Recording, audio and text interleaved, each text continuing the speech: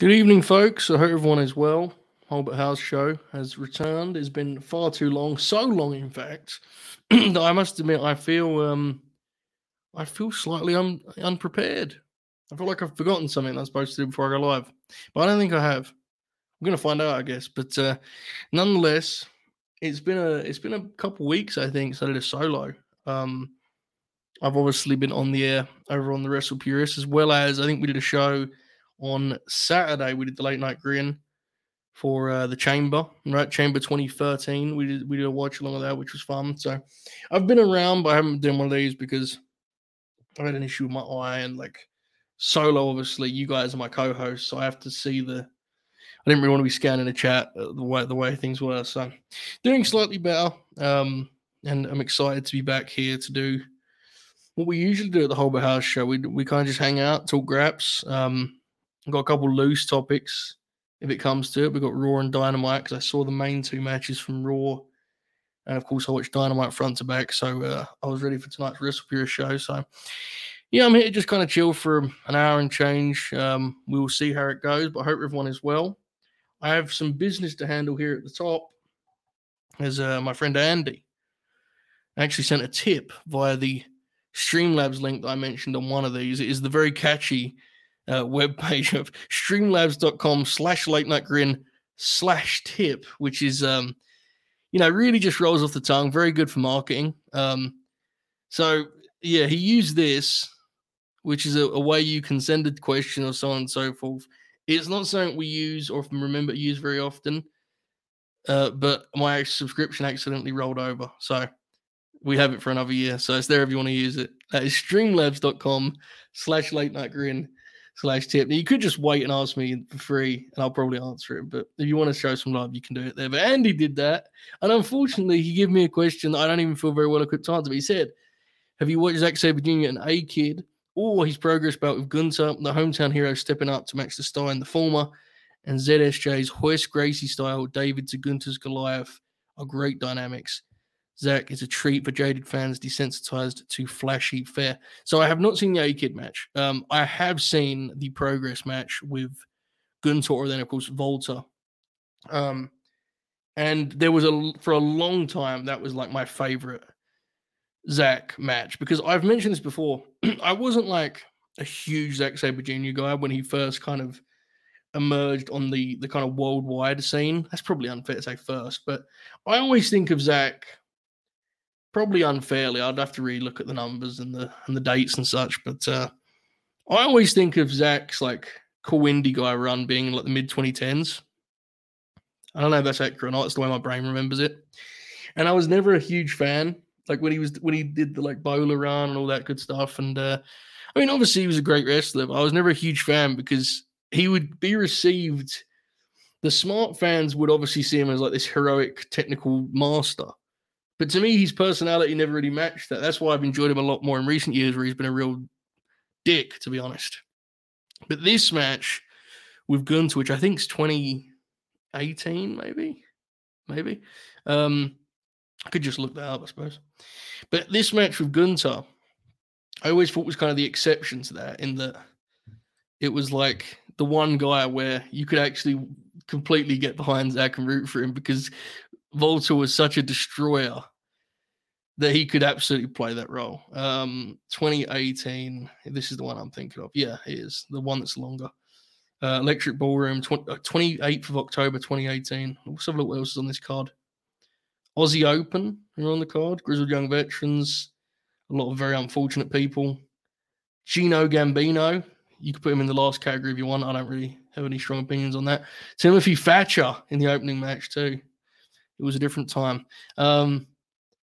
But yeah, I have seen that match. It's great. I haven't watched it in a long time, but it's a great match. I remember it for again before Zach kind of really got in a groove for me personally. At the close of the last decade, that was one of my favorite match of his. So I appreciate the tip, Andy. I hope you're well. I know Andy's contributed for us on the Wrestle Purist front, so shout out to the big man. All right, what else we got here in this wonderful live chat? Let's catch up. I'm going to go through the whole thing. If you're in the chat now, you've never been here for one of these, then I may get to your comment in half an hour, or I may not get to it all. I apologize. If I miss it and you think it's something really important, you could just put it again and I will try and get there.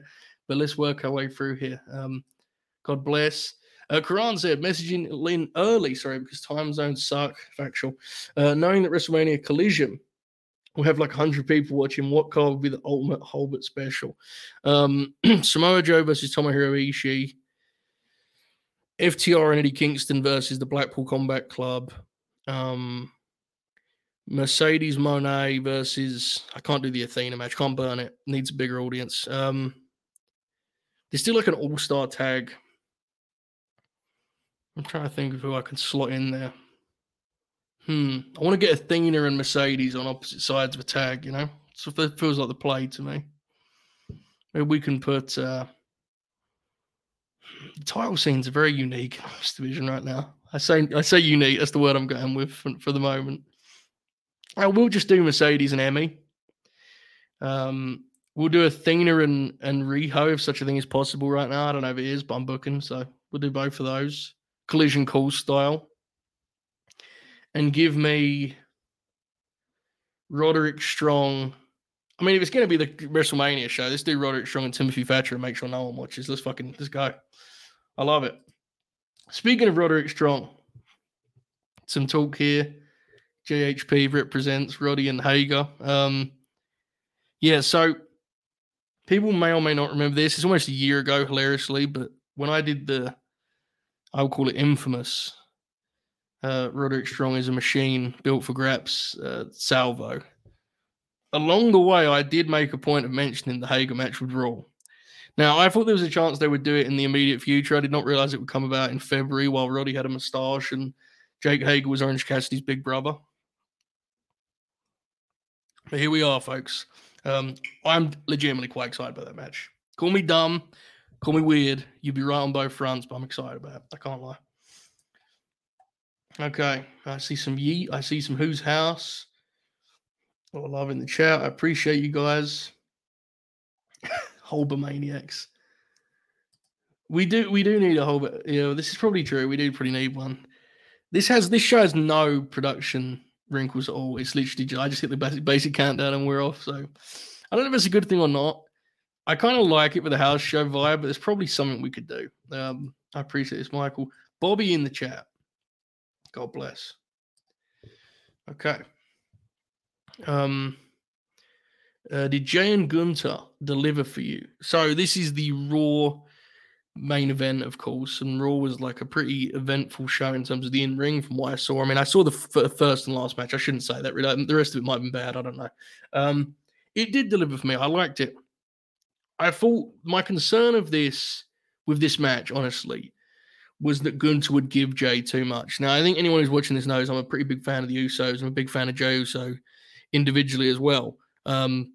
However, Jay's offense is pretty loose. I mean, he's smart enough to do stuff that's kind of within his skill set and such, but it's still not someone who's got like this kind of thunderous offense or so on and so forth. So I was a little concerned Gunter would give him too much. I thought he did a really good job of avoiding that, to be honest. If you watch the strike exchanges, almost without foul, like if Jay would like stun Gunter, he would drop him with a single chop, or he would put him back in his place. Gunter took most of the match. Now, in order to handle some business with the Jimmy stuff, they had to like open the door and suggest that Jay was going to win. And they did that by kind of, basically the way they presented it was that Gunter was kind of getting arrogant and was trying to kind of play this sort of egotistical game in center ring, got himself in trouble, which I think was like a logical way of doing it. But the body of the match, I thought they nailed it. I thought it was very, very good. Not in the upper echelon of Gunter matches as IC champ, I don't think, but I don't think that was ever what this necessarily was going to be anyway. I mean, Jay is a star, more than he is like some sort of super worker, but he is a very good babyface. And you've heard me say this a million times before, so I apologize for repeating myself. But if you're over and you just can sell and you understand like your own, your own kind of boundaries to your game, you'll be fine. And that's the case for Jay in these matches. It's like they love him, man. He used to fight from underneath, show life. Don't just die when the guy's getting heat on you, and you'll be fine. I preferred it a lot to the Seth match. I did not particularly like the Seth match, and that's not even me doing my like Seth bit, because honestly, all those bits I find exhausting at this point. But I just didn't like the match very much. This match I thought was a lot better. There you go. I agree. Very good work from underneath. Tag wrestling gives you good experience in that regard, right? It's like that's a fundamental part of it. So I think that shows. I'm gonna get to this. I'm gonna get to watching matches that I can tell 6 star. I think this week, I haven't really been able to watch. I haven't been set up to do like match reviews and stuff this week, which is why I haven't done anything on Wrestle Purist or the Bing Bong WordPress, which has been mostly inactive as of late anyway. But I'll hopefully get to watching some of the different stuff that's been out there. I've been sent some recommendations, not just by 6 star, but from others from across the globe. And I haven't even seen the Oku match yet. It's just been a little bit of a lull on that front. Part of it is the aforementioned Terry Funk eye injury, but a lot of it is I just hit the wall slightly there. I was writing a guide a couple weeks ago, and I did not have the energy to complete it. I just hit the wall entirely, and so I'm kind of taking like a half step back. So if you'll notice, I've watched a lot less recently, so I apologize for that, folks. But you do have to take your breaks sometimes, especially with where I'm at now. Once upon a time, I would take a complete entire break, just go away for 2 weeks, and I found that was actually less healthy for me than just kind of like just having some restraint. So I've been hanging out and watching a lot of movies and stuff and doing less wrestling because I need a little break on that front. But I saw that, so I haven't got any faults. 6 star. 6 star, of course, made the great thumbnail for today's episode. Nonetheless, coming to a 2024 wrestling themed show. I like the idea of this as a wrestling themed show. To rave about the 2007 cinematic masterpiece, Before the Devil Knows You're Dead, which I just watched the first time a few days ago. It's great. I haven't seen that for a long time. I need to run it back. It's a great film. Absolutely. It's a great year for movies, as far as I know. Contrary and Alex would know better than I. My God, Mike in the house. Subscriber 495. Hello, Cody. Okay. We got it. I saw you didn't like the main event last night. Do you have any specific thoughts on Hook in the match? I thought his timing was noticeably off, and a multi-man speaks to his lack of reps. Yeah. So the biggest issue with the match, I thought, was that you have this situation where you want to kind of present, Hangman. There was a specific way they wanted to present Hangman. He was not going to be involved as much. But what that meant was the bulk of the match was going to be Hook and Rob Van Dam. Now, you mentioned Hook specifically, and I agree with your assessment. I thought his timing was off. Also, there's also just the thing of like he just hasn't wrestled with a lot of these guys, and it's kind of noticeable.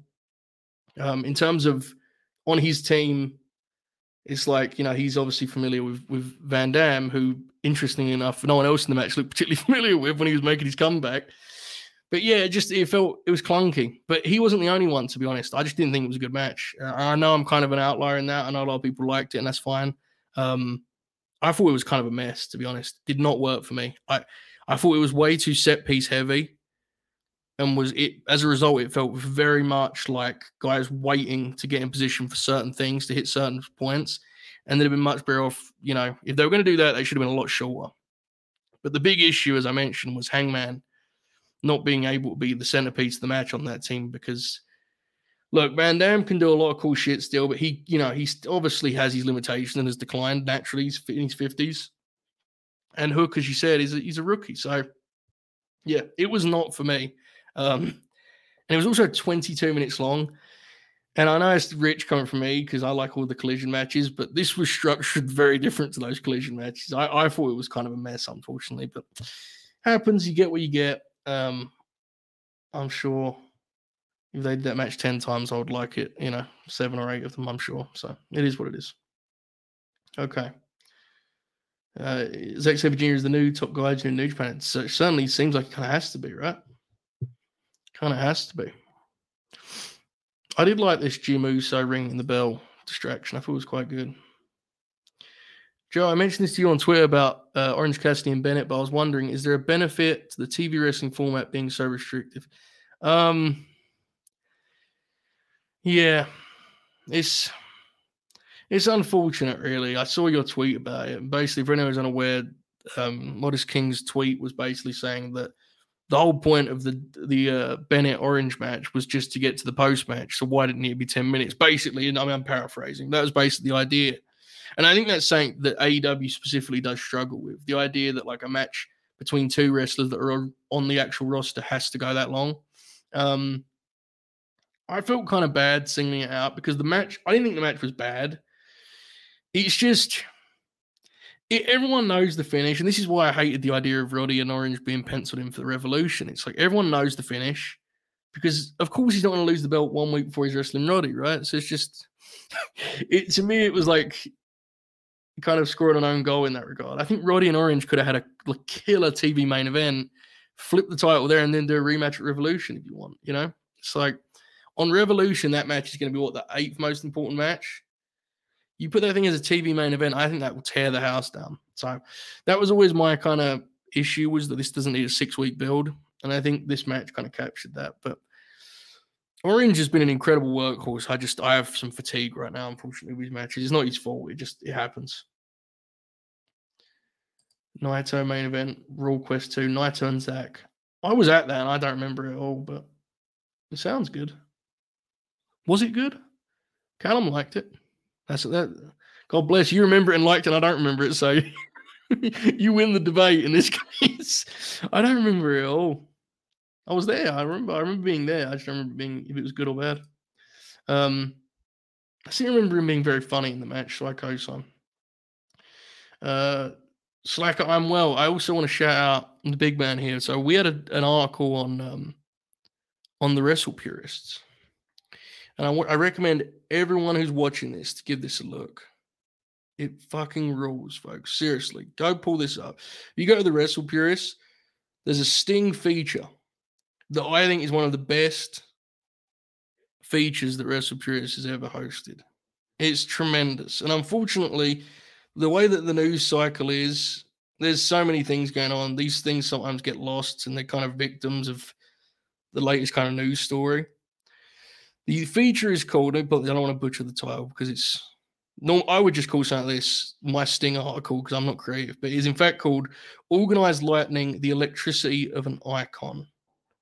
And it is just masterful. So I please implore everyone, WrestlePurist.com, read that. It went up about a week ago, I think. It's fucking incredible. So go check that out. Anyway, he says, what step would you give FTR versus Mox and Claudio at the pay-per-view?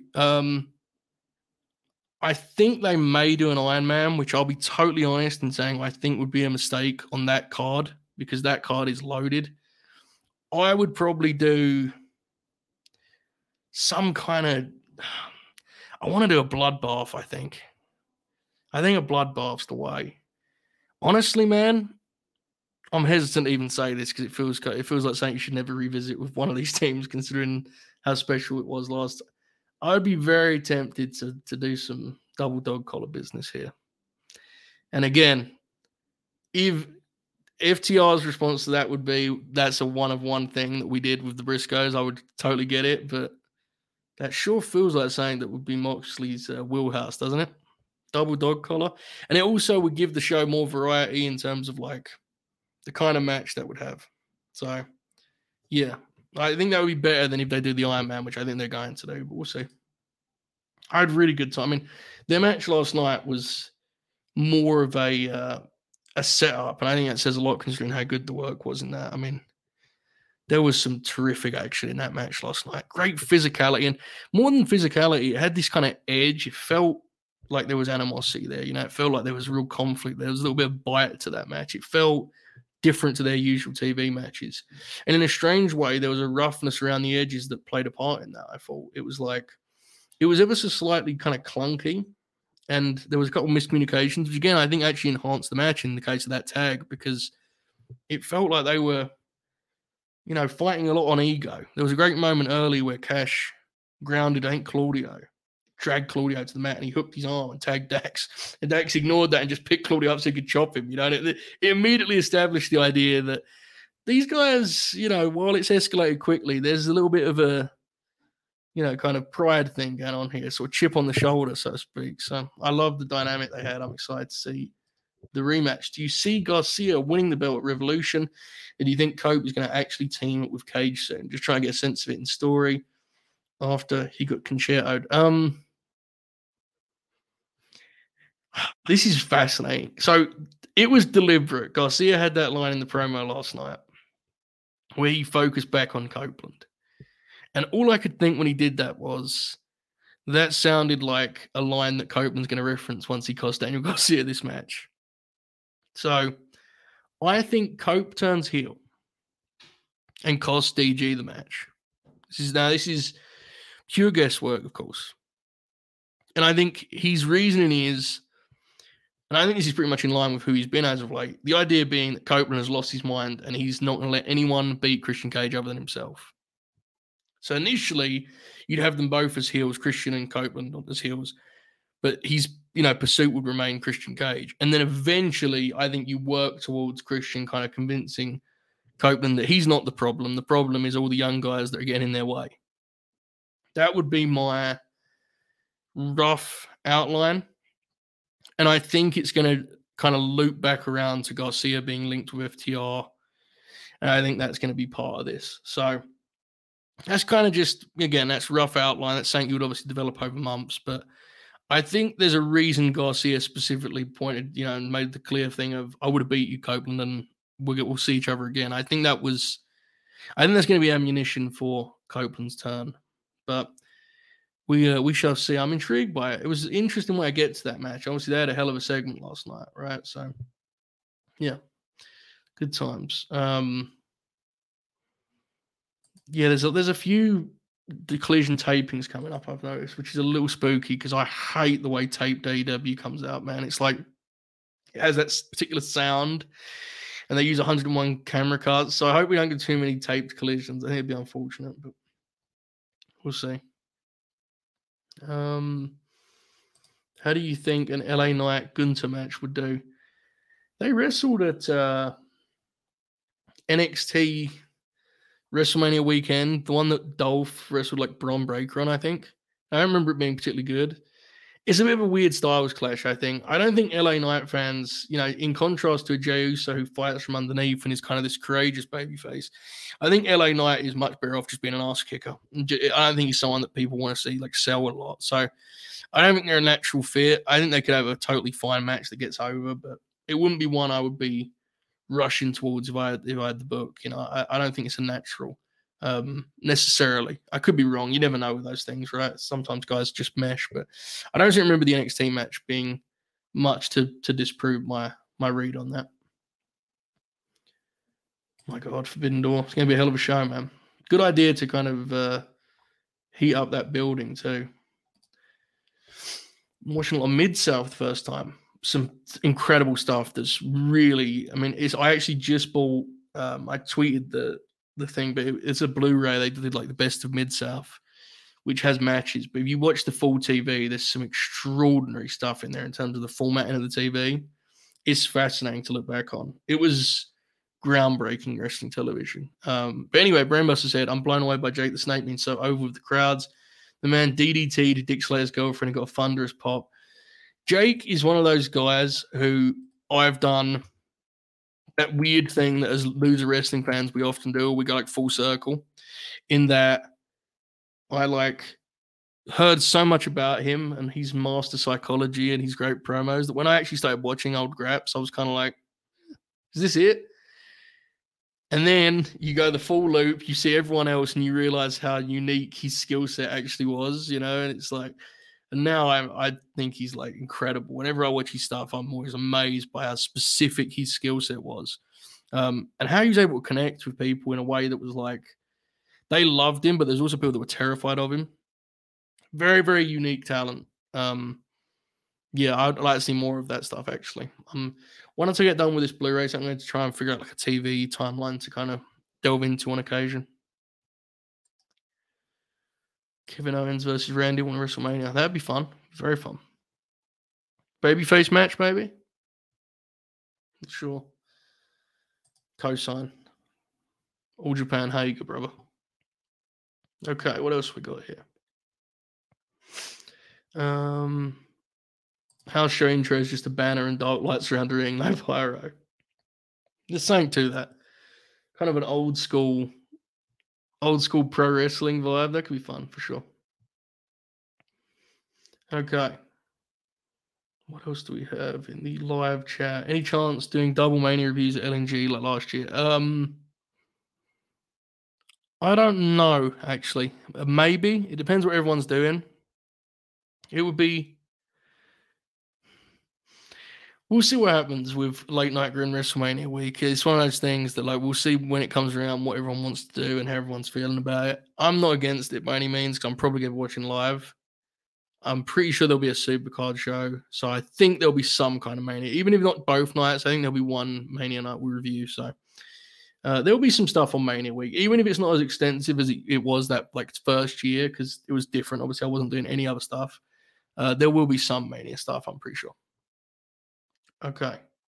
The Honor and Tony, I have high expectations for. Me too, actually. I'm pretty hopeful. Last night was a rough night at the office for that particular feud, but you know, it is what it is. I don't think I need to explain why. It just there's an obvious issue, but God bless. I hope that Madison Rain is well, seriously, because that was very scary.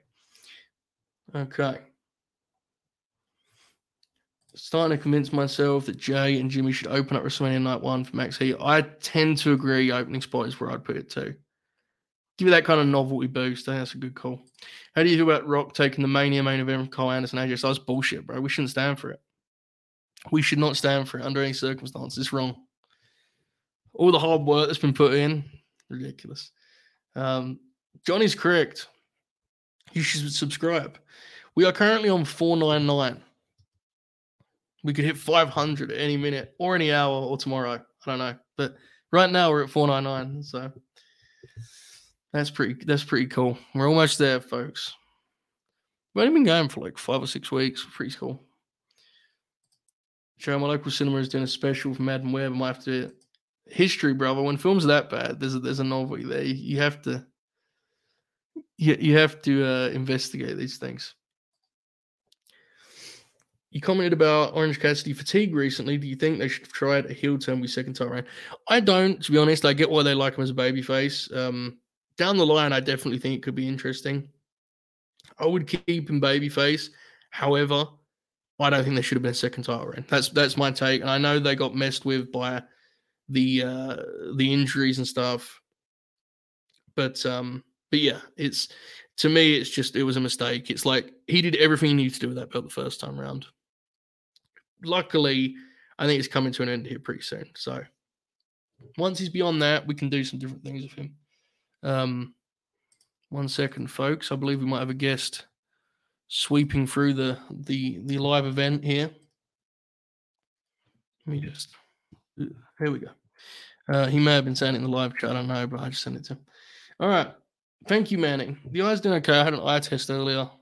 There are some issues, but I don't know completely or entirely what they are yet. So I'm just going to hold out hope that it's nothing too crazy. We've hit 500 subscribers, which is pretty cool. Hulbert Maniacs, pop champagne across the globe. We did it, folks. God bless. We'll probably lose 3 overnight, and this will be ruined. But we hit 500 for this particular minute. It is, man. It's difficult wrestling. You have to give yourself time. There's so much pro wrestling on, and if you start watching it just to tick boxes and just to be completionist, it gets unhealthy. You know, it's hard with what we do, but I have to buy myself some time sometimes. Like, someone was very mad at me about. When I say someone, I mean like a viewer, which is fine. People are allowed to be mad, but it wasn't thrilled. I didn't watch Oku and Osprey. It's like, I get it, man, but I chose me. I'm sorry. Speaking of such, that is crazy timing. Crazy timing, right? I said someone was mad at me, and then you popped up, and I was thinking, I want to make it clear that it wasn't like someone I do the shows with. Like, can you imagine you got cut promo on me, you piece of shit? Like, you motherfucker. What up? How are you, mate? Yeah, we just hit 500 subscribers over here, so it's pretty good. Congratulations. Watch you like lose like 3 overnight and then like ruin the whole thing. Yeah, that's what I said. We're both fucking losers, bro. Just immediately go pessimistic with it. It happened to me. Yesterday I hit 28K and I was like, oh, that's cool. And I woke up and it said 27.9 and I was like, all right. Yeah. So yeah. I'm all right, But man. I have how long you got, brother? 10 to 15, brother. 10 to 15. Yeah. What would you like to talk about, Ibou? Up to you, honestly. I'm just hanging out and passing by. You know, I wanted to catch up and finish Fantastic and Mania. Could not do that. Fell asleep. I did watch Dynamite. And funny enough, Joe, usually when people like the core AEW fan base, like usually when they don't like a show, it means I'm gonna hate the show. Like if they think it's a 6, I'm gonna end up thinking it's like a 4.5. But this is one of those rare occasions where I slightly like Dynamite more than the consensus. Was it because of the promos, you think? I don't know. I didn't think there was anything like abjectly shit on it. Like I thought. Well, there was that one match. Can I be honest with you? You didn't watch it, did you? Yeah. No. You know what? Though? I will say this sincerely. Like, to be fair, Tony Khan mentioned, and you may have insight on this, I don't know, because we haven't talked about it, but Tony Khan mentioned there was a lot of like replacements and stuff and issues. I do not think that was originally the match, to be totally fair. And that doesn't mean it was good. I'm just saying that I think there's a reason that one half of that match looked like they were very unprepared to be in a wrestling match on TV. You know, like it's the thing is, when I asked about what were the changes, I got complete like I was told about Trent Beretta. Like he was supposed to wrestle yesterday. So and it was gonna be I don't know, it was just gonna be in the spot where Orange Cassidy and Mike Bennett's match was. Yeah. So maybe the Kingdom versus Orange and Trent, maybe? Maybe. That sounds realistic. And that makes more sense in a 10-minute spot. A little bit. Yeah. But to be real with you, that's not, shaking the table or moving the needle either. Like that's. Like, but to your original point, there was some good shit on Dynamite. I didn't love the show, but there was some good shit on it. I think for me, it's just one of those things where it's like, the way I rate wrestling television is just what did you achieve and what did you accomplish? And was anything done on the show that like helped further anyone's individual standing or what have you? And for me, I walk away and was there any blowaway wrestling on the show? No, not at all, to be honest. But Wardlow had his best anything in like months. And what else? I feel like I'm forgetting something. There was another really good Garcia. The Garcia angle was really good. Sting too. Sting had an incredible promo. Hold on one second. Go right. Yes, the Sting had, I think, one of the career best promos. There was a handful of them. Yeah, there was a handful of strong promos on that show. Yeah, so I like the promo work. I like the opener. The main event was like a bit of a mess, but I still had fun with it personally. There's still a treat to just see Rob do things, even if sometimes that's the thing. That novelty pops you more than me, which is fine. I mean, it's what it is. Excellent. Yeah. I struggle with it a little bit. I do. It's weird because like there's been times where like those types of tags do nothing for me, and yet last night it just I don't know, it just worked, even though it was kind of long. Like it went what was it, 20 something minutes? I think it clocked in like 21 minutes, which is it really absolutely insane. That's a match that like is perfect at like 13, so yeah, the more I think about it, not the best Dynamite, but I don't know. I just, what it is? There's been some Dynamites. I'm thinking like in the heart of like fucking the fall last year, where like I'd be 40 minutes and I'm like, I'm just not having a good time here. I'm just not having a good time here. Definitely. And I'm like, this is just deeply unpleasant. Like the people that I'm being forced to watch and the wrestling not particularly moving me or whatever. But here, I just didn't get that feeling. I just thought, this is a fine little television show chugging along. Like I said, I like the opener, I like the grit between the two teams, the competitiveness, and yeah. The key is direction's the key, man. Honestly, that's what it is. It's like if you look at Revolution, you'd have to be a big time cynic to look at Revolution and be like, no, man, not into it. That show looks incredible. So as long as things just like trend nicely in the direction of those matches, exactly, you're fine. That was the issue last fall. Was every week felt like it lived in its own world. It was like Yeah. dizzying. Honestly, it It was is. a rough stretch for a while there, man. Yeah, it felt like AEW didn't really know where it was going or what it wanted to be, and so you just get shows where some weeks were good because he'd book like a super card for a week. You're like, oh my god, we're back, and you get these people like, oh, we're so back, and then the next week is like a much more middling show. And again, there's not that week to week thread that's just kind of like trending you in a certain direction, and so it was really kind of like bleak in that sense. But because right now, like I'm just very happy and confident with just Revolution and where everything else is going broadly.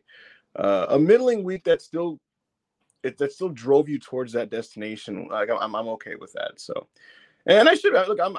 You know what it is. I'm used to Paul Levesque's television. So like I guess that's what he's very much. I'm not gonna rock the boat. I'm gonna be steady. We're gonna drive left. We're gonna continue to drive left. You can tell where we're driving. I've telegraphed where we are driving, and strap in and eat your fucking sandwich with bread with cheese in the middle. You know, it's not gonna be that many spices. You know, it's not gonna be a lot of little zings and zams, but just a nice little solid cheese sandwich. You know, There was a twist on Dynamite, what though, was and it? I want to get your take on it. Okay. The honestly hilarious Ric Flair segment. In which, so there's two things going on at once here, and I'm going to try my best to explain this because I'm hosting tonight. I'm Wrestle Curious, and I don't want to lead the conversation in a way either way. So I'm just going to just say what happened and let the guys talk. Okay, but here we'll talk about this.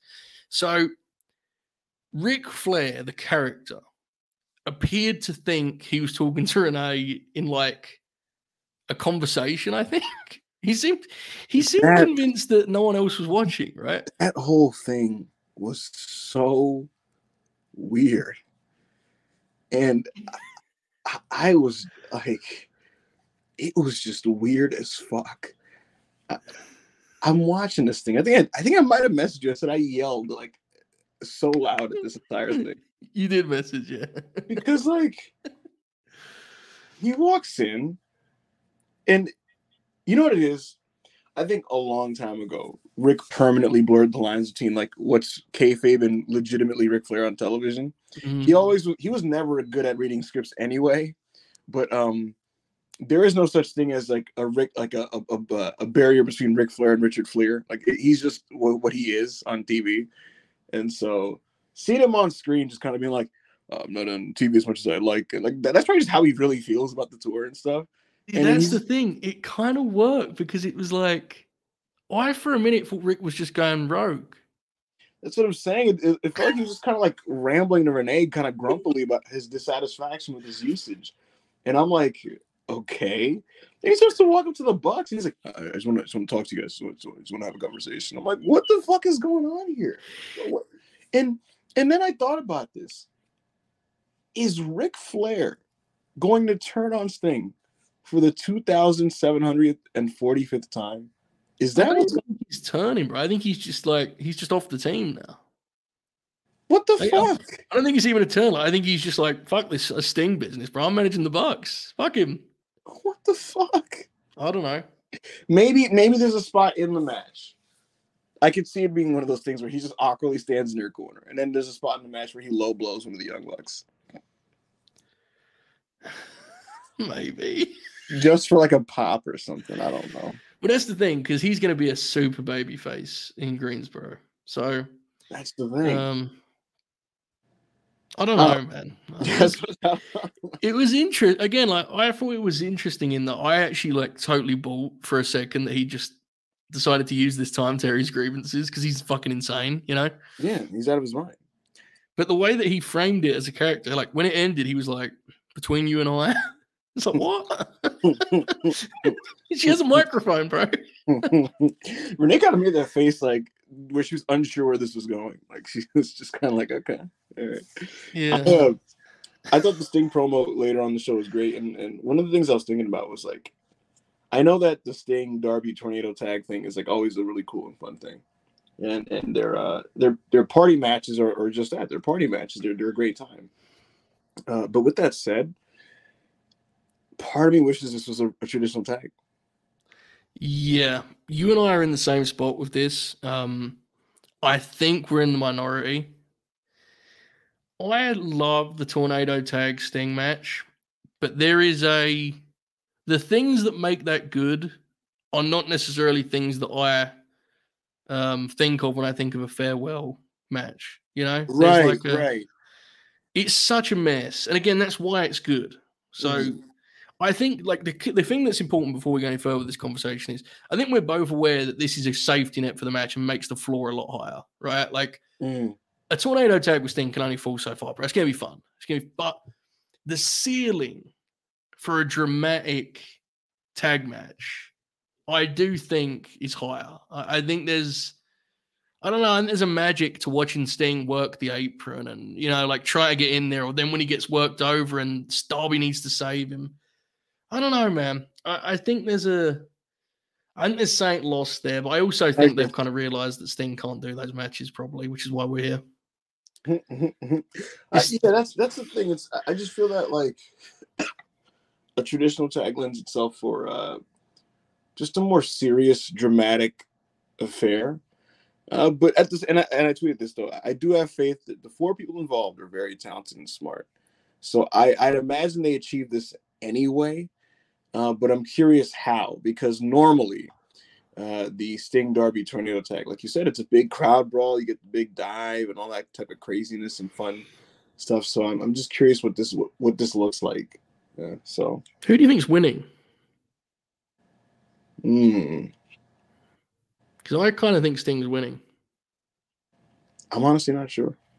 That's pretty cool, right? For real, that's actually pretty awesome. We don't know. That, for a match where like the winner should be obvious, that we're actually not totally sure. Because the belts make it more complicated. Yeah. Because like when they won the belts, you assume they're dropping them to the Bucks, but the way they've told this story, bro, I don't know. I don't know if Sting's losing this match. It kind of feels like he's going to kick the shit out of them. To be honest with you, That'd be so awesome. like, Can you imagine? He just double fucking Scorpion death drops them, beats them, and then retires the belts and puts them and leaves them in the middle of the rings, kisses goodbye. They do a fucking tournament. Kind of well, here's the thing. I know everyone says like the old school mentality is like you go out and you go out on your shield, you put a guy, but Sting's appeal is very singular. He hasn't lost one match in this run. Like people like seeing Sting just howl and beat people up, dude. you He's know like what? Batman. You know what I wouldn't. You know what I wouldn't hate. As funny as this is, I wouldn't hate that they beat the Bucks, and then the Bucks like do some EVP shit on the TV and like bitch and say that they actually won and A, B, and C, and they go, actually, we're the champions now. We're just gonna hold these belts. These are now ours because we had them pinned. Like you can do a thing where it's like a visual pin and a ref bump or some shit like that. And you just, like they literally just say like, well, they vacated this because he's gone, and these are fucking ours because we won the match, blah blah blah. And then you literally do that type of like unearned championship thing that they just hold until the team beats them. I wouldn't hate it personally, even though normally handing championships to people is like a no-no in wrestling. I would probably go. I think I would do a tournament. Now, hold fire, folks. I know the tournament in AEW, imagine that. But I think a tag tournament could be framed in a way that's like a reboot to the division, Something like a kind of Crockett Cup vibe where the top guys find a partner to get in it because they want to win those belts. I think that could be really cool. Wouldn't hate it. Wouldn't hate it. Yeah, you mean look at the talent on that roster. You could come up with some really a cool bracket there, right? Like that could be. Oh, of course, I don't know. Maybe I'm wrong, bro. Maybe the Bucks are just going to win.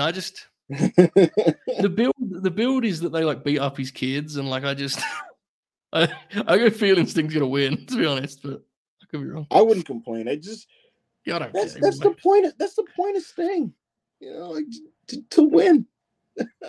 Yeah, and again, if Sting says he wants to put the Bucks over, God bless, he can put them over. I mean, I don't think either of us are connected to that. The prediction point of view, I think it's more up in the air than folks are suggesting, personally. But right.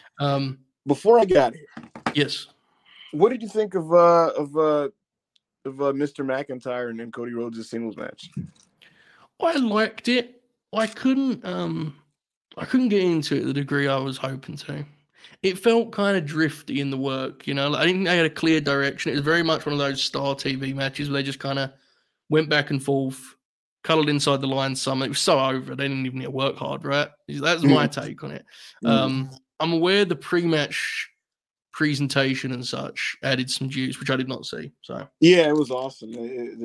I already said this to you, I think, yesterday, but like, yeah, like they did this like ESPN package about it with narration. Yeah. It was like Cody's path to it felt TNA as fuck, you know, with that. Remember that guy who did the TNA narration? Across the line and the battle lines are drawn and Cody Rhodes. And they did that whole thing, and it's like it's McIntyre's destiny to reclaim the place, and it was really cool. Yeah, it felt like boxing, which is really, it was just a big culture shock watching Raw to see that. So yeah, 100% that stuff added juice. But no, I was just curious. I liked it. Yeah, I liked it.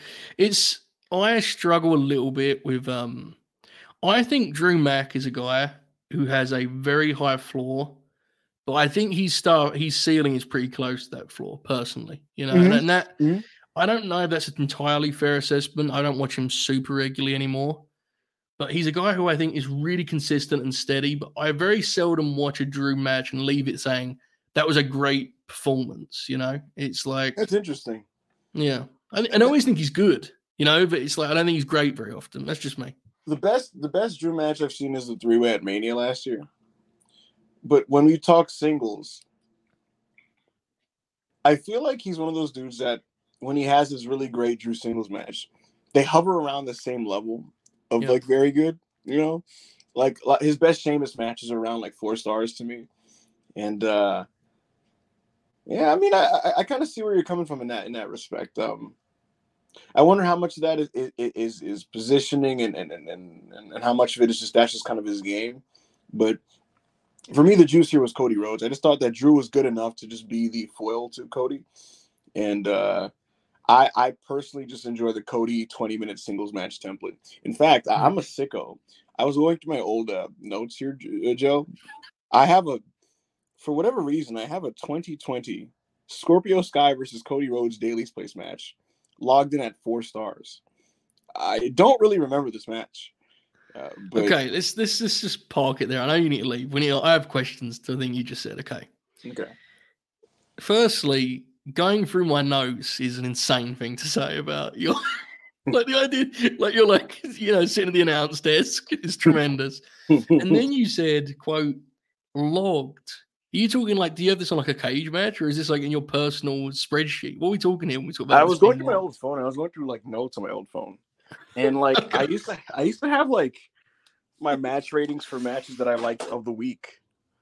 And yeah, it was sandwiched between like Unforgiven 2002 and like a New Japan show. It was just things I watched that week. Okay, before you go, let's get the cage match score for this match just to entertain ourselves. The Scorpio and Cody? Yeah, let's have a look. Oh my god. Well, it should be like a 6.7. Before we go any further with this, I would like to say I think Scorpio is a good worker, man. So I don't. Okay, here it is, folks. August 2020. You gave this what, Ibou, 4.25? What did you say? 4. 6.07 on Cage Oh match. my god. The latest review is a 2 out of 10 that says, quote, just unbelievably boring. Is there another matchup? Is this the wrong one? Like, no, that's it. Matches, see what pops up. That's it, bro. This is the card. Let me read this Dynamite card. This is Dynamite in August 2020. Opener, Young Bucks versus Uno and Grayson. Pop. Where is Grayson? Bad. Where is Stu Grayson? Why did they bring him back? Where is he? Anyway, Cody, who, by the way, at ringside with Cody was Ali, Arn Anderson, Brandy Rhodes, Dustin Rhodes, and QT Marshall. It was starting to get out of control. Yeah, him and Sculp. My monitor has literally just gone out, which is hilarious. Here we go. Tag titles, Hangman and Kenny versus Jungle Boy and Luchasaurus. Mm-hmm. Shida versus Heaven Monroe. And the main event, $7,000 obligation match, Orange Cassidy, Chris Jericho. Oh, my God. It was a different time. It was definitely a different time. Yeah, that was the really bad Orange Jericho match, too. The really bad one. 6.0 is... What the fuck? We should do a watch along. Could you maybe go back and it reaffirms my belief, and I think I still think it's fucking sick. That'd be big. That'd be awesome. You do a tweet about it and just get the shit kicked out of you. I just write Scorpio Sky versus Cody Rhodes. What's the date on this thing? August. Where was it? Let me pull it up. Fuck, I've lost it. It was August something, 2020. I put that in as right 4 stars again. August 12th, 2020, and the episode was called Tag Team Appreciation Night. Oh my god. Was that the night where FTR Spike Pile drove Rock and Roll? I wouldn't be. Do you remember when they were doing those 20-minute brush with greatness matches? Oh, brother. Early Some of FTR those was weird. Some of them were good, though, right? Those matches or not? I don't remember. I genuinely do not remember if FTR and Daly's place in 2020 was good. I'm looking at the ratings. Their run before they turned babyface was kind of strange. Yeah. I remember not liking the match where they won the belts very much. No, I don't even. I gotta go, but I don't even love their Full Gear Young Buck match that much. I loved it at the time. When I last rewatched it, I decided I'd never rewatch Pandemic Wrestling again because it was like I couldn't do it. You know, a lot of the matches that we like. Because here's the thing: we had to readjust how we consumed wrestling, and under the readjustment, there were certain matches under this new frame that were great. But when you get back to regular wrestling, you cannot go to those matches. And like a Pandemic 4.5 that people were giving 4.5 is not the same as a regular 4.5 to me. And I think one of the biggest examples of this is like Kenny and Ray Phoenix, which was awesome and what like we needed at the time as just this explosive like fireworks show in Daly's place. But I don't know. It just kind of translates as like a really fun TV match now. I don't know. Yeah, it's definitely different. It is, but I'll let you go, brother. Yes. Have a good day, good night, all those good things, and we'll speak soon, yeah, mate. Joe, thanks a lot, man. Best of luck hosting on the pod. I didn't even know Montel was skipping the town, but that sounds like a funny experiment. So I'll be listening. Wonderful. All right, appreciate you, brother. I'll speak soon. All right. There he is, folks. The Ibou of Wrestle Purists, friend of the program. I think Ibou's been on most of these shows at this point. Honestly, we're still ahead. We've actually gone to 504 on the subscriber count, which is pretty good. Okay, so what I did there, folks, I starred some comments. Now, if I missed your question because we were talking back and forth, then please just feel free to type again because Ibou was here for like 20 minutes, so I obviously couldn't stay on the kind of chat with the chat where I was before. So if I miss it, fire it in there again. But I did star some. And once we discussed this a little bit, actually, Deonna and Madison. Paul Madison Rain, I just think, he's not got tons to offer left in the ring at this point. I don't think that's speaking out of turn. Every time she's wrestled in AEW has been pretty unfortunate. So yeah, and last night was actually actively scary. So hopefully she's well. That's more important. But it was weird too because at the start of the match, I was watching it thinking because obviously I'd heard 1,000,001 things about this match and how crazy it was and how after hours it went. It started, and I was thinking it was fine at first. I thought when they were grappling. And around 3 or 4 minutes in, Madison she just hit the wall physically. And everything then just like fell apart. So hopefully she's well. But yeah, it was not very good, unfortunately. Howson was Claudio and Cash whacking the hell out of each other. It was pretty fucking beast, man. Cash Wheeler is he's been pretty spectacular as of late. Can we get a prediction for the 2024 All Collision first team? I assume Dax and Cash early favorites, but who rounds out the starting 5? See, here's the thing though, like it could get spooky if we start doing a lot of these double tapings where they're on after Dynamite or they tape on Thursdays. The squad may get messed with. Nonetheless, I'll do a prediction. I think Monet's probably going to be a Dynamite piece, I think, for the most part. Dax and Cash are locked in for sure. I think Dragon's got to be locked in.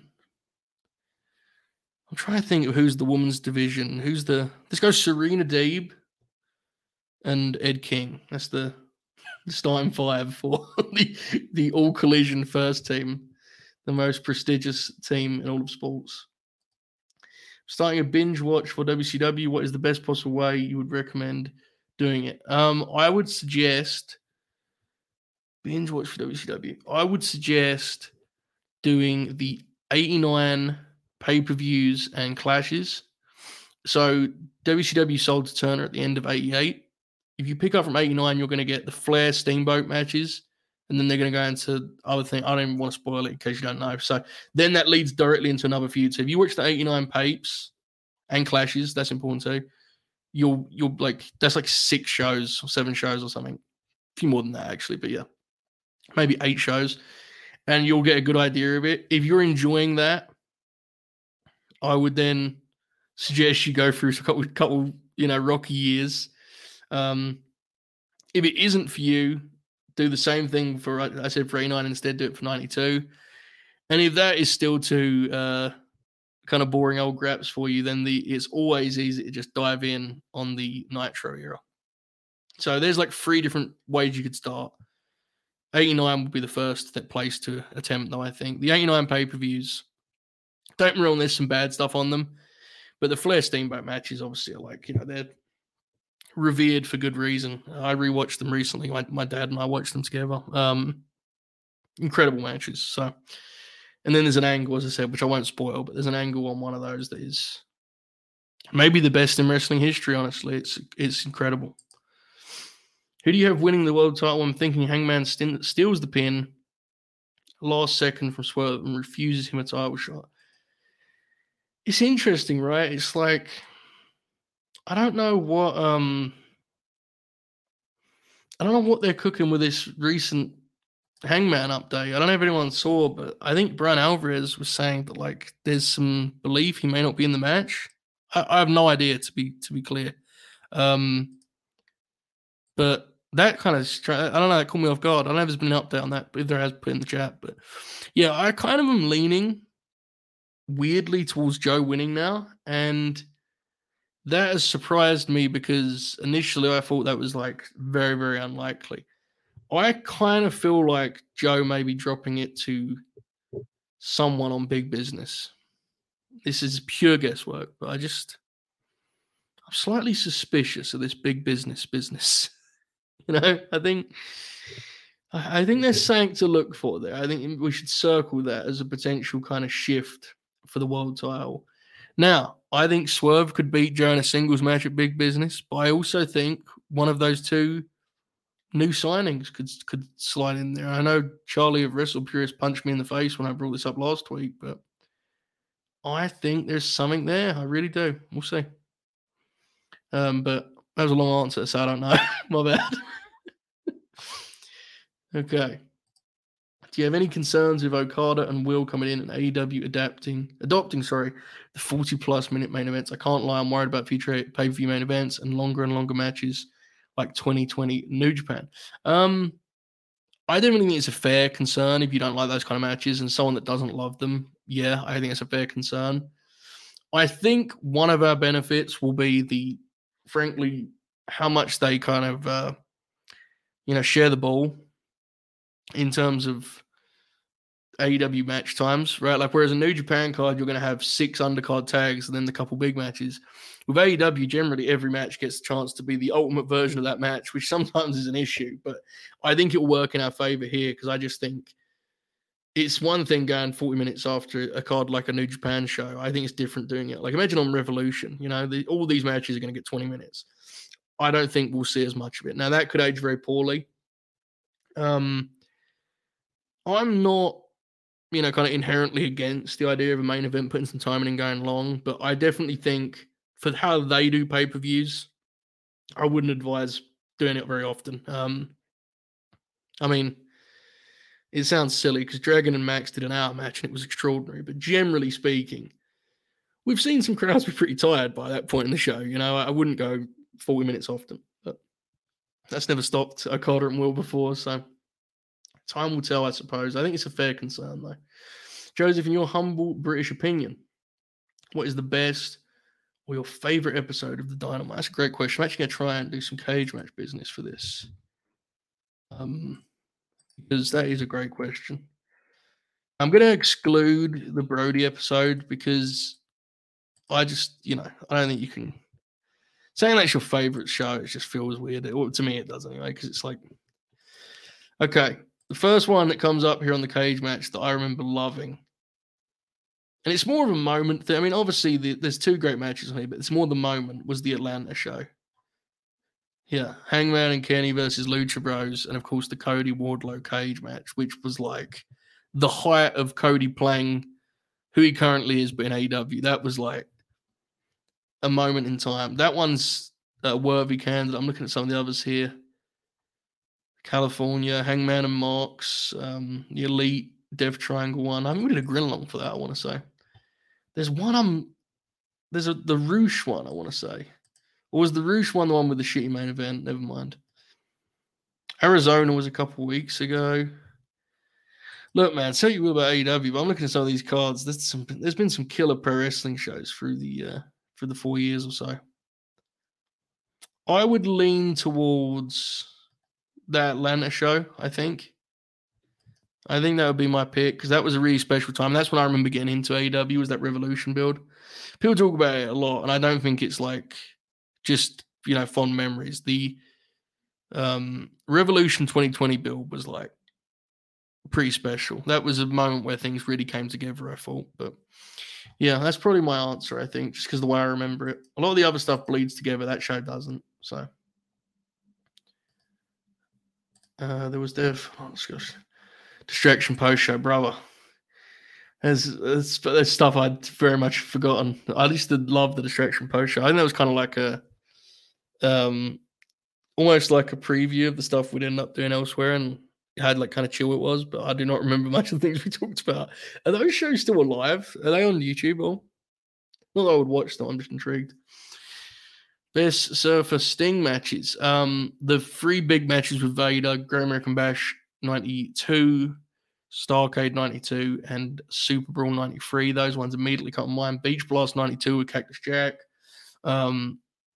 Really any of the Flair matches. If you like one, you'll like most. I've always really loved the Clash 94 one where they unify the belts, and it's like not many people care about that match, but I've always loved that match. The Sprint with Rick Rude, Clash at the end of 91, November 17, maybe 1991. Go if you've never seen Surfer Sting, watch that match. It's short, it's a sprint, him and Rick Rude for the US belt. So there's a few. I'm probably forgetting some, but there's a handful to kind of work through. So, Joe, what 5-minute underneath matches are we looking for Brooks Jensen when he finds his right home on WCW Collision? Yeah, need to get him in there with Dax for sure. There's a lot of, there's some options here. I think we need to really consider a Brock Anderson tag team. Bring Brock back for a big run. He's got to work with Jeff Jarrett, of course. Eddie Kingston in a 6-minute match where he gets chopped the entire time. There's some options for sure. Brody King, Mark Briscoe. He's a good wrestler. I'm a fan. Okay. Let me scroll up here and see what I missed. Yeah, to be clear, I saw this particular thing that Hangman's okay. Brian Alvarez has since followed up and said that there's like talk that it may be a work because he's not working the show. Again, I could be wrong on that. That was what just was sent to me before I went live. So if anyone knows, feel free to tell me like what the update is since then. But I know that he's not actually injured. I should have noted that. Okay. Cole Anderson, brother, he's back. Can we get a short review of NXT? Yeah, so I've watched about an hour of it, I think. Maybe a little bit more. 2 hours is interesting. I thought Lexis King and Obafemi was like kind of miraculous in how little went wrong. It was pretty chill. Some limb work, which was funny. Robbie E was watching on. Obafemi has good offense. I definitely get why the guy's popped so huge for him. He seems like a natural, honestly. So that was pretty impressive. Roxanne Perez is trying this new heel, or at least she's leaning heel right now for this kind of almost bitter persona, which I think she's trying very hard at. I'm not sure it's natural for her, but she's certainly trying. I'm trying to think of what else I saw. Brooks Jensen and Josh Briggs, they had a pretty good match. They hit each other quite hard. I like Brooks quite a bit. But the big problem I have with NXT, and this is not this is just a taste thing, is what it is. For some of you, this will be a feature. For me, it's almost like I find it hard to get past. It's those backstage things that I just can't watch them. I'm sorry. I know a lot of people find them funny, but I just can't do it. I've tried. I can't. They're so ridiculous, and they have this. Sometimes they have like this music over the top of them, like they're like Disney Channel scenes. It's a strange thing. Every time they go to a break, they come back out of it to like two people talking to each other backstage, and I just can't do it. So there was a Tony D skit on that show that was like unhinged. That one was kind of funny, to be fair, because Tony D is funny kind of inherently, but yeah. So I struggle with it generally. It's a shame because I actually like the kind of look of the show these days for the most part. Just I like the kind of studio vibe they have, but the show itself is not really my thing, unfortunately. But I will watch what the Good Brothers do because that is one of the few bits that I have maintained across my 18 million years in this space. So God bless. Who do you think will win the Stardom Cinderella tournament? I'm personally on the Azumi train. Well, it's a great question. Have we got the full lineup? Can I pull up the lineup here, or am I going to just have to say Azumi? Here we go, folks. This is big business right here. 24. Here we go. Full tournament announced. All right. Okay. I'm looking at this now. This is my goodness. I'm picking Hazuki. Why? Because I like Hazuki. Is there any reason I should pick her? No. Do I know if it's a good or bad pick? Absolutely not. But I think Hazuki's fucking awesome. Runner up, give me Starlight Kid. Lock it in, 6-star. The least educated prediction you'll see regarding the Cinderella tournament. Lock it in. Your Mount Rushmore of squash match wrestlers. Yokozuna was a godly squash match guy. That's such a good question. The Road Warriors have to be in as a single pick. Yoko, Road Warriors. Vader has to be in there. And I would say you're going to have to take another tag team, unfortunately. The Steiners have to. And the Steiners would fucking... The problem with being a great squash match wrestler is you basically just have to be deeply unprofessional. It's kind of part of the recipe. So Yoko was less so than the other guys mentioned, but he did kill a few guys on the bonsai. So yeah, there's a few. Athena's a great squash match wrestler in the modern day. Samoa Joe is a good squash match wrestler. Remember that collision run Joe had where he was doing like having those regular squash matches? It was tremendous. Yeah. I get it for sure. Christian stuff is like is actively like shtick, but I just think he's so good at it that he kind of breaks the rules in that regard and gets away with it. What are your thoughts on Stardom keeping the main event stars / top dogs off the Cinderella tournament? Okay, so I didn't want to say this, I made myself sound dumb, but I was looking at the lineup and I did not recognize as many names as I thought I would. And I couldn't tell if I was just cooked or if this was what was happening. 6-star thinks it's great as it will allow wrestlers to move their way up the card. Well, it sure seems like a good opportunity to do that 6-star. This is how many people are in this? I'm trying to look at the format here. 24 women. The winner's wish has been used to challenge the reigning Wonder of Stardom champion for their belt. My God. Okay. I don't know if that's true or not. That's what Yahoo says. I mean, it sounds like a good idea. I know there was a lot of injury issues. Maybe that was a factor. I'm not sure. How do you think WWE can get back on steady ground creatively after everything went to shit over the last month with Dwayne and the Punk injury? The Dwayne thing is going to be the WWE creative for a while. So I don't know. Steady may not be the word for it. I think it's going to be pretty explosive in terms of its ups and downs. But I don't know if Steady's on the cards for a while, to be honest, man. I think Dwayne's going to be kind of a big player in this for a bit. Now, obviously, he's not going to be there every week, but I think the way his storyline will work, it will kind of loom over the promotion the way Roman's has, because they're going to be the same storyline. So, yeah, I'm not totally sure.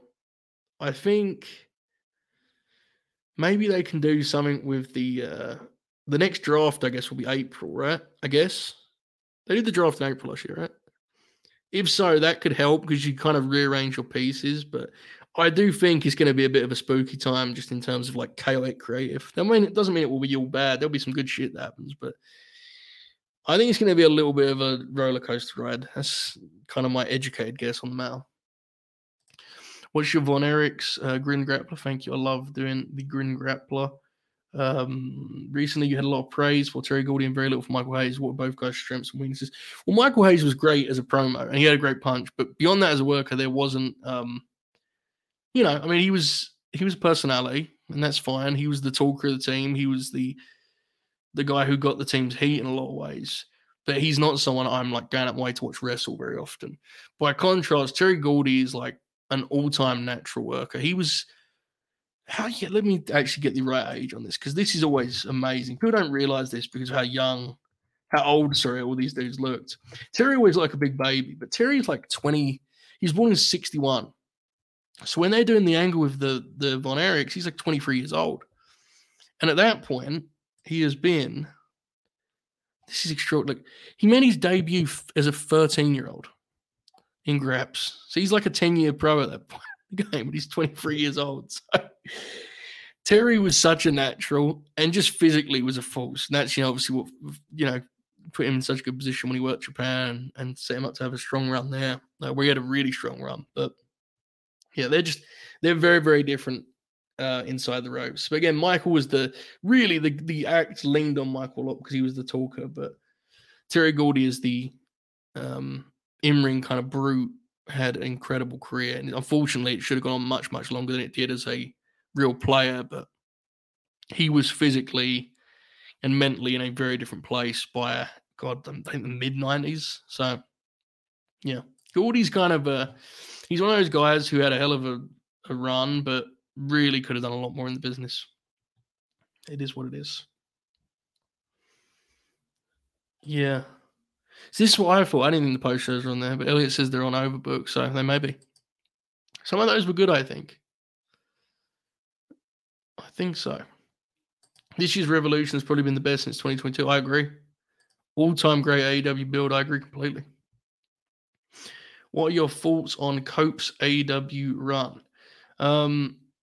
I've really enjoyed it, to be honest. Now, I think there's room to discuss whether or not it's like maximize his value to them as like an asset and a star, and that's fair. But as someone who focuses more on the quality, I think he's actually been really good, and I'm not surprised by that either. I think people are actually overstating this like transformation he's made. If you watch his actual in-ring for the last year of his WWE run, like you could see this guy was there because as a babyface, it's what we started with, an hour, whatever it is, now 10 minutes ago. They love him. He has familiar offense and he can sell. And like as a babyface, he's fine. So yeah, I think there's another element too is that much like Christian, the AEW roster is a little smaller, right? And he can kind of rough these guys up and play like kind of old man them in there, and get rough and physical with these guys. And he kind of can play bully a little bit. Christian does that sometimes. Neither of those guys were ever considered like big dudes in their tag team run, but now they look like big dudes on that roster. So that's another part of it. But generally speaking, I've liked it, and I like watching him wrestle for the most part. And that's been the case for a while for me. And the only cool thing about the AEW run that stood out is that he's wrestled more regularly, right? It's been pretty cool. So I've enjoyed it, definitely. Nick Nemeth needs to win the global title so he can be at Forbidden Door. Honestly, man, I wouldn't be surprised if I don't know if he signed the deal with TNA. I don't know if anyone does. So that's pretty something to like circle in terms of Forbidden Door or AEW, because while he's not needed, I could see him looking around in TNA and being like, well, maybe my timing wasn't the best. I don't know. I'm just saying. So he may not need the belt to be in some of those shows, but it would be pretty cool nonetheless. Someone said this. He's Paul Buchanan's son, Brooks Jensen. That is 22. That's God bless. Usually, when I see a prospect, quote unquote, that I like, they end up actually being 35. What else we got here? Early prediction for Obafemi and Nakajima, 3.5. Look at this, one comment after another. NXT is so bad. NXT is awesome. Look, man, they have a specific style. Every show has its own flavor. They're not shy about theirs. It's going to work for some people, not for others. Like that's the beauty of it. You know, it's part of the appeal of it for those that like it. It's not for me. It is what it is.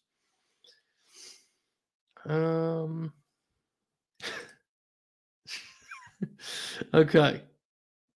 I'm catching up here now. You're winding down here, folks. Who are your favorite wrestling politicians? Great question.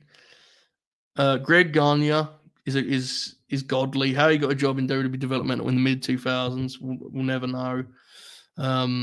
Jeff Jarrett is a great one. Tremendous politician. Trying to think if there's a couple modern ones that have emerged in recent times. Big Rome is getting up there. Big Rome he's proven to be a tremendous politician. Paulie Dangerously. Those two go one in the same. And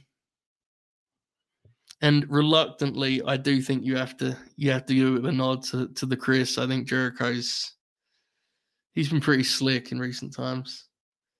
Punk's an interesting wrestling politician that sometimes he appears to have all the cards and other times he appears to just be fucking insane. So it's hard. It's always hard to read that one, but there's a few. Obviously, Great Muta is like, yeah, godly in that regard. Inoki, literal wrestling politician. Goldberg should have come up in the squash match wrestlers for sure. Taz is a good one too.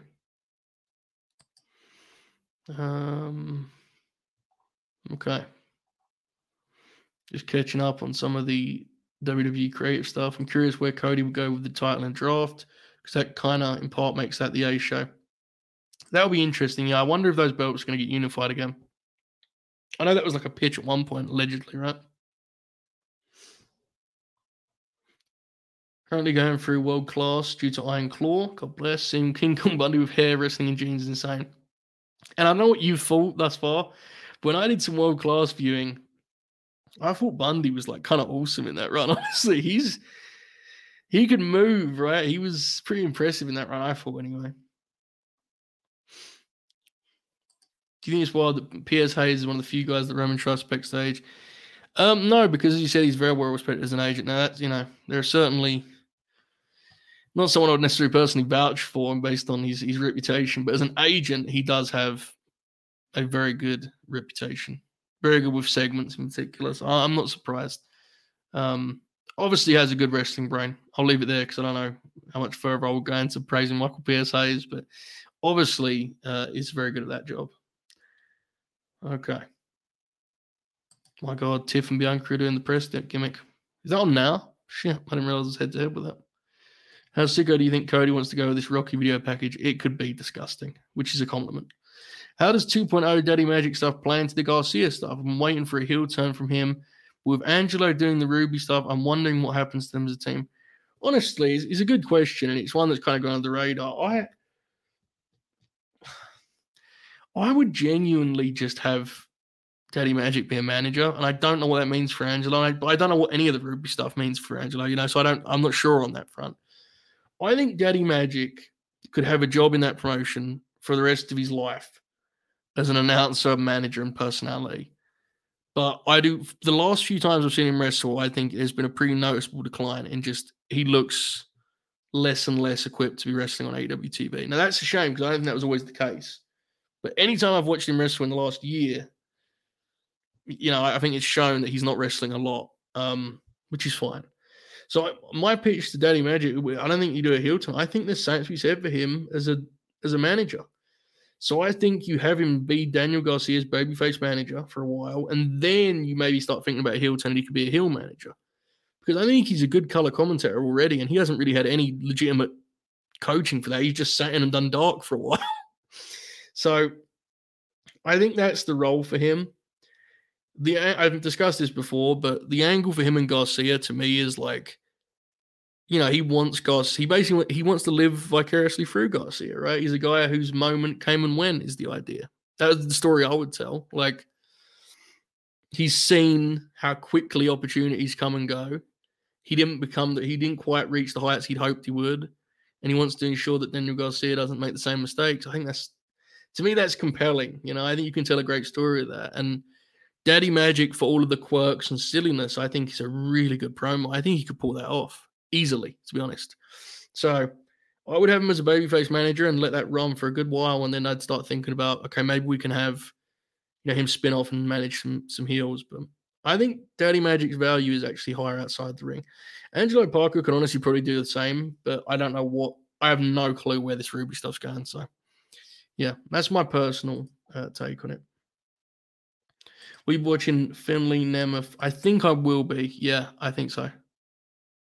We'll see how long this program goes tonight. The rest of the previous one there. Did you see Fitz Kid? Not that one, the other one. Had his first Fed match with Regal's Kid. Have you seen him work before? I have, yeah. He did not make any impression on me one way or the other. I've seen him wrestle a few times. I've heard people put him over strong. And I've heard people say the complete opposite. I have no idea where he's actually at. When I saw him, he's very much nondescript, which is the way that, frankly, his older brother was for most of the time. Like, still kind of is, really. Fine, but I've heard people be much more colorful with the description of Brogan. So hopefully he's good, but I'd like nothing more than to enjoy the work of Fit Finley's Kid. I mean, we saw the grin grab we did about Fit Finley on Late Night Grim will know what I think of him. So yeah, I'd like to see the Regal Junior match though, for sure. Wrestling politicians here. Bob's a good one. That's a good call. Funny you mentioned Inoki. I'm listening to Collision in Korea episode of TLF. Mike, bro. Connor, I don't know if you've listened to the whole series, but that's magic, that whole tour. They do the whole thing. I think it's called Pain in the Pacific. They do like WCW, New Japan shows at the Dome. They do WWE with wrestling and romance. It's awesome. And that's just one of the stops. So if you go back, you'll see more. But that episode's great. Anyway, he says, my eyes have been open to some of the things Inoki's done. Look, we say this a lot, and sometimes we're full of shit.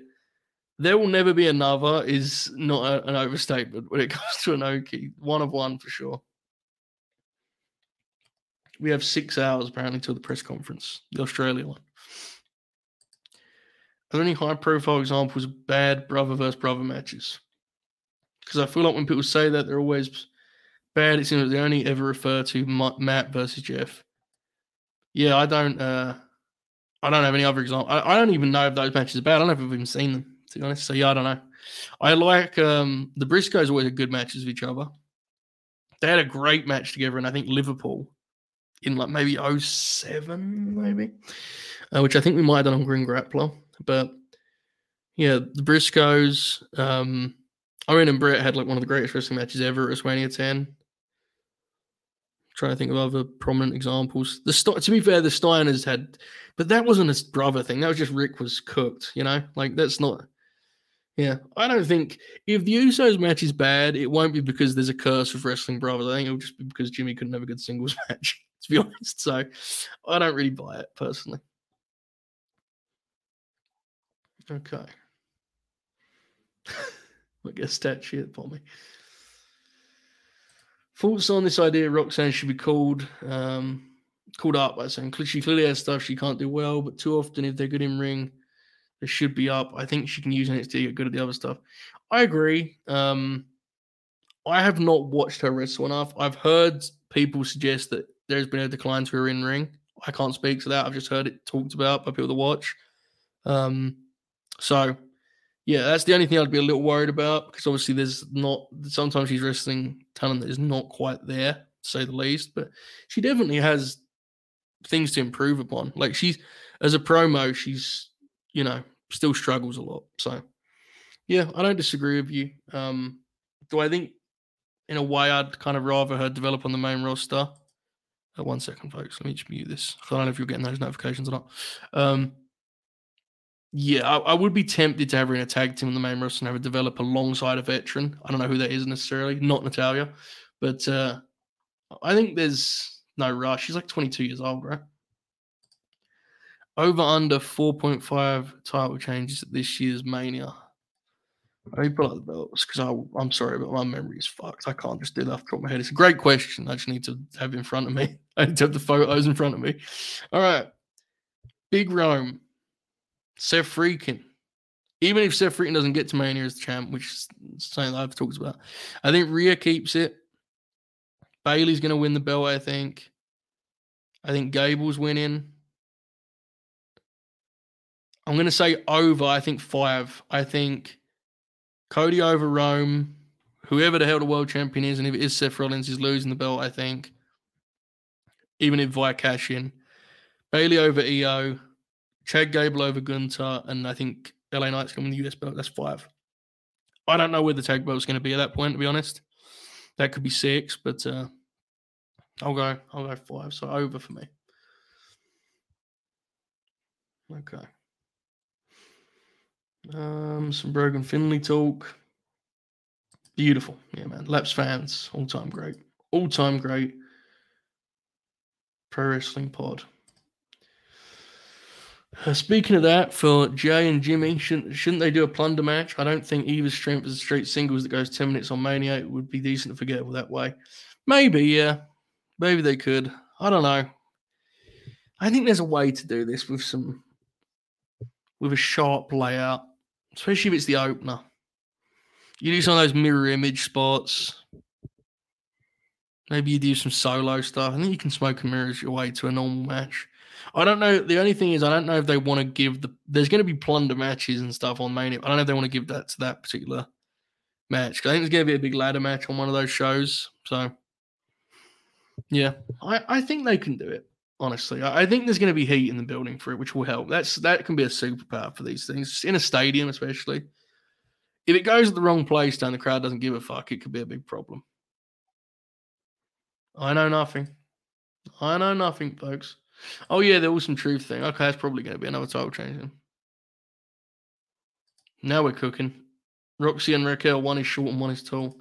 Wouldn't really help on the promo front much from what I've seen of Raquel, but one of them is short and one of them is tall. So, yeah. Do you think all stories finishing at Mania is a good thing, or should some finish at other times of the year?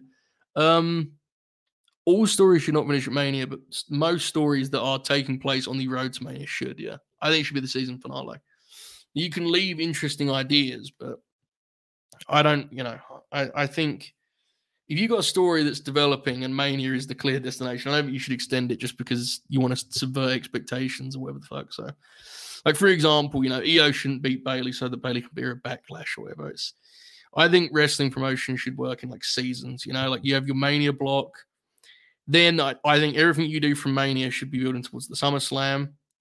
Then you have that kind of fall period where you're looking at Survivor Series. And to be fair, I think Triple H does this a lot, right? It's like Mania ends and then he goes to SummerSlam and then he has the faction warfare emerge for War Games.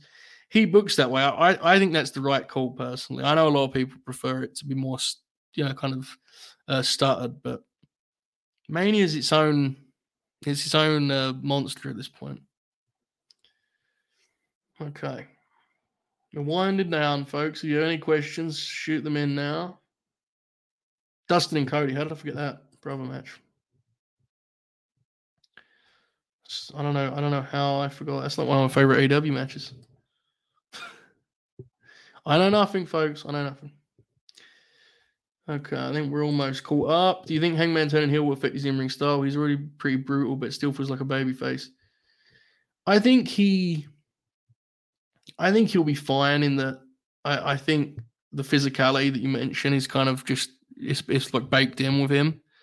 I definitely think there's truth to how to kind of rein in some of his more flashy elements in a way that doesn't hurt his matches. I definitely think there's something to that because it was noticeable last night. Like he made like a hot tag within the match, which was, to be clear, made sense. But it's going to be hard for them to boo him when he does some of the stuff he does in that particular flurry. So I don't think it's a problem in the immediate future because he's going to be working with a guy like Swerve, who the people love. But it could definitely be saying he has to like tinker with. But at core, he can be just super aggressive and nasty, right? And the rest of it's kind of details that he can figure out as he goes. I think as long as he works with that edge that he has as a babyface, he'll be totally fine. Just be a bruiser in there. I think it'll be cool. It's a good question. That's still something to monitor. I think EO is winning when Dakota turns on Bayley. See, I would do the I like the idea of Dakota like actually sincerely helping Bailey against damage control. And then as soon as Bailey gets the belt, then turns on her because like, okay, that's done now. Now I want the belt for myself. You know, she doesn't fuck with damage control either. She just was in for it for herself. I kind of like that. I think that would be like the idea that she actually earns Bailey's trust by helping her against damage control, and then immediately is like, okay, I've done that now. Let me win this belt. I think could be good. I'm super excited for Dakota. Right? I think this could be really big for her. I'm actually thrilled. It seems she's going to get an opportunity to really do something that she can like sink her teeth into, right? Because when she was around initially, that was one of the weaker kind of chapters of this damage control thing. And at first, it was like she was kind of the third wheel in the way they presented them, which I thought was a shame because I actually thought she was the highlight of that group at first. So hopefully she gets some opportunities out of this this upcoming angle with Bailey, whatever it may be. Yeah, I do agree with this. I agree Gable should have beat Gunther earlier. The Gunter thing is definitely like, I think it peaked in the fall, which is fine. I mean, it's still, the matches are still good, but there's definitely a sense of like the Kofi match I remember talking to you guys about, like the audience knows he's not losing to Kofi on this Raw in February, you know? It's apparent. Kind of what we talked about with Orange Cassidy. Joe, I just watched the Kerry vs. Flair cage match. So did I. I watched it yesterday. I got this, as I tweeted, I got the greatest cage match collection, which is a hilarious collection, by the way. But anyway, P.S. Hayes is one of the funniest and most convoluted performances in recent history. Most is so dramatic and theatrical. It's absolutely ridiculous. Real graps, though, the angle there. Tremendous. Interesting how almost all the belts are held by heels. Wonder if that was intentional to set up big babyface wins at Mania. I think it was. Yeah, that's a... Triple H is generally a guy who does heel reigns and babyface wins, right? Two different things there. It's like the babyface's most important moment is the win. Most of the time he's chasing. Cody will be interesting in that regard because that's going to be a traditional ace run, and I don't think traditionally that's been something that he's very good at. He'll do it, but I don't think he's very good at it necessarily. So that'll be intriguing. Assuming Cody wins, of course. My girlfriend loves Kerry Von Erich from the Iron Claw. My God, what's some in real life Kerry matches to check out? Kerry and Jumbo from, let me find the date on this. We did it for Green Grappler. The two Kerry matches we did for Green Grappler are very, very strong. 1 second, mate. Before I get these up to the Hennig matches are pretty good, which is crazy considering at that point Kerry's like, you know, to say he's not in his prime would be an understatement. Him and Hennig have pretty good matches. Let me pull this up here. We did a whole, for anyone who's not aware, it was brought up earlier, the Green Grappler, we did Von Erich's episode, and we covered like the family. The first match was Giant Bubba and Fritz. It was great. Okay, Kerry and Jumbo is May 22nd, 1984. A little bit of a slow burn. So like if your girlfriend's not like a super hardcore nerd like us and just wants to watch the graps, that one might not play as well. The Jerry Lawler match from December 88 AWA is a hoot. And it's also a quirky match in that Kerry accidentally blades under his arm before the match. So Lawler has to immediately work his arm over to explain why Kerry is bleeding under his arm. So that match has some quirks. The Flair title change match is all right. It isn't really much, to be honest, but it's a moment. You know, it kind of plays well. So there's a few. I'm not the Von Erich expert, but there's a couple that come to mind. What is Sammy doing at WrestleMania? He's going to be winning the World Heavyweight title. What makes a good promo to you? Believability, man. Whatever the content is, if I believe it's saying that character and that person is truly feeling and thinking, that's the magic. The worst is when it feels like a guy acting. It happens a lot, especially now. It's brutal. I'd rather a guy fumble their words and stumble and stutter a lot than do that, you know? So, believability for sure. What would you do if Samoa Joe in London? He's not going to have the title, but I feel like he's definitely earned to still be a featured player. I think he's going to work with Hook, but I would have him work with Zack Sabre Jr. personally. And that would be a hoot for a stadium. I think people would have fun with that. I think Joe would have a lot of fun with that atmosphere too, based on everything we've seen in recent years. So I agree, though. Joe's definitely, the run he's had, like I definitely think he's someone that you should be a priority on the big shows. He plays best on those shows, right? Let's be honest. Joe's value isn't on a, random Dynamite or Collision. His value is a big show wrestler, really. So I agree. I like this idea of Roxanne being the kind of working heel that leads the matches. I agree. With all the new main event additions, is a Jay White World title reign basically cooked? Was it there's 3 or 4 guys already in line? Yeah, I do. I felt that way for a while. I don't think it's necessarily a reflection of Jay. A few months ago, someone asked him Wrestle Chris where I think his role is going to be, and I think fair or unfair, he's going to level out as like another mid card heel. That was my read then, and it still is that way. People at the time were very mad and said that I should let it play out. I wasn't saying it to be colorful or aggressive about it. I was just saying that's where I think he's going to end up, and I think that's where we're seeing. He's actually at the minute doing less than that, but I think that's where he'll end up. Beauty is in the eye of the beholder. They don't seem to see him the way that a lot of us saw him. Now, do I think he's been great at every turn in AEW? No, but I also don't think creative has helped him much at all. He's been left to his own devices in a way that I don't think has been well suited to what he does well. So I think he's going to be an upper mid card guy. I don't think he's going to be winning the world title, to be honest. I also think he will eventually move on, but that's a ways away, so we'll see. Okay. Joe, I hope you're doing well. I am. Thank you, Half. I rewatched Cole Anderson versus Mox in the second post-pandemic Dynamite, brother. I genuinely pumped my rating to 4.25. Shit was a party. That Luke Gallows Mad King pre-match brawl at the crowd of the Bell Wings. It's fun, man. It's also like a tremendous machine gun performance because Mox is kind of rusty in that match because he hadn't wrestled since Double or Nothing, right? So yeah, that's a fun one for sure. Joe, have you watched the Final Four main event before? Phenomenal Bret performance. I have, yeah, tremendous match. Also kind of ahead of its time, right? Like really interesting to look back on now. Good match for sure. Finn in 2015, 2016 NXT was a good age run. I'd agree, yes, good call. I know at the time there was some pushback, but I still would agree. I think it was a good run, definitely. I think he's interesting in his work. I thought was better in the second NXT run. But that was a very different NXT and it was a lot less kind of cool and it certainly wasn't the product that it was before, for better and worse, because there was some differences there that were positive, no doubt, but it was just not the same. You think Hook doing the best of Super Juniors would benefit him? Also, I've been watching Kento Kobashi GHC title reign. Well, firstly, God bless the second point. So the question, I think it would. I don't think it's going to happen, unfortunately. They're very protective of Hook's aura and presentation. As a talent, it would definitely benefit him. Absolutely.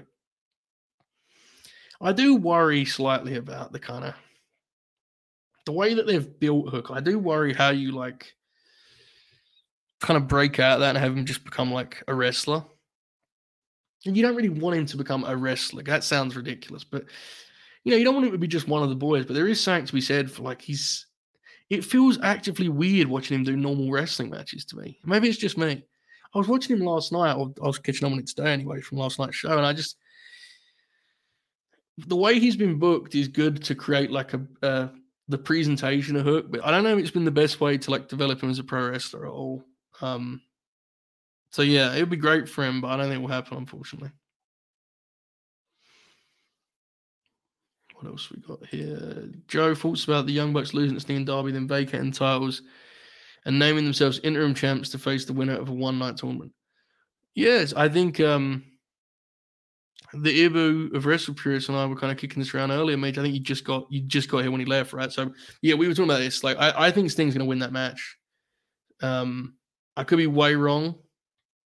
I don't know, but I just the way they're building this, I don't think Sting's losing. I mean, if he does, God bless, because it will be his call. So it's not like I'm, could break my TV or whatever. But the way they're building it just feels like Sting's going to get justice and get right off in the sunset. But I like the idea of actually mix their ideas, because I was suggesting a tournament and he was suggesting they do the champ thing. So works for me.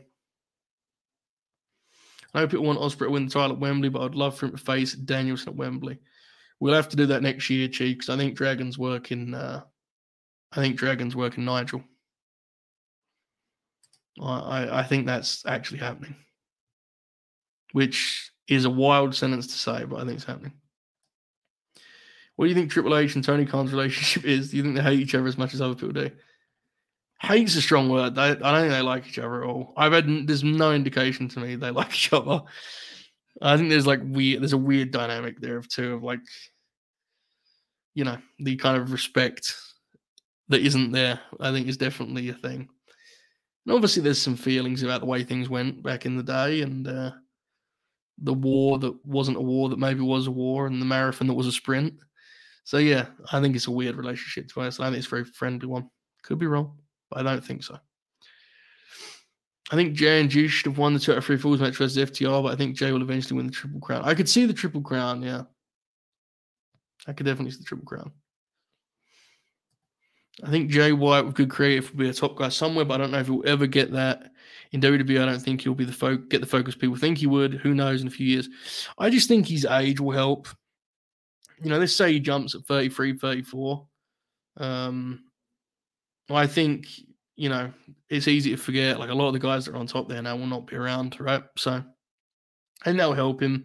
He's also the kind of talent that I think, well, we know what Regal thinks of him, but I think Triple H should be a big fan. If indeed that's who's booking them, because this year's down the line. But yeah. All right. Anything else here, folks? I feel like Hook needs working much more often than he does. Despite the aura he's created, he simply isn't in there with enough variety or in different situations. Yeah, I tend to agree. I hope for Jay White post-Revolutions he wins the unification match and goes straight for the Triple Crown and wins that. The Triple Crown thing would be great because him and Eddie had great chemistry. So yeah, I'm not against that. I think Dragon's probably going to get the Triple Crown and then put on a babyface though. So maybe down the line. Okay. I believe that brings us to the end of our program here. We've got like 45 minutes to rest Purist, so I'm hosting tonight, folks. So if you can show up, make sure the house doesn't die, that'd be appreciated. I believe it's myself, Ao, and Chuck. Dynamite review. So all the things I talked about here be in order. So that's over on Wrestle Purists. The big thing, though, that I'm here to push and promote for the next 3 weeks. Tomorrow is 3 weeks away. LNG 100. March 15th, LNG 100. It's been quite the road. There has been, God, we've been going for a hilarious amount of time at this point and a ridiculous amount of shows. I think the Spotify feed has like 600 shows, which is deeply unsettling. But LNG 100, I am pretty confident is going to be very special. I think I can confidently promote it to this degree without being a disappointment. I'm pretty confident. So it's going to be great. You can be involved by tweeting clips of your favorite things. I'm going to try and put some of those on the show and try to rep that. But the biggest thing I should say is that there's a major announcement at LNG 100. So LNG 100 is a show that means so much to me that I've been working on it for 2 weeks already and I have a format. So I'm sure this will go great and definitely not backfire on me. But that's what's ahead of us, March 15th. But first up, we're headed straight to Wrestle Purists. I hope to see you there in 45 minutes. Myself, Ao, and Charlie. I'm in the hosting chair tonight, and should be good times. All right, folks. I'm going to try and be back sooner than I was this time around for the Hulbert House show. I really do appreciate the support. Thanks again to 6-Star for the wonderful thumbnail of me as a miserable Sting. Thanks to everyone who got us over 500 subscribers. And let's keep rocking, folks. Can't keep grinning. That's copyrighted by Matt Shoot, Late Night Grin. But you get the deal. I have no outro. I have no video. Here's a picture of Ibou and I. See you on Recipes, folks. Have a great evening.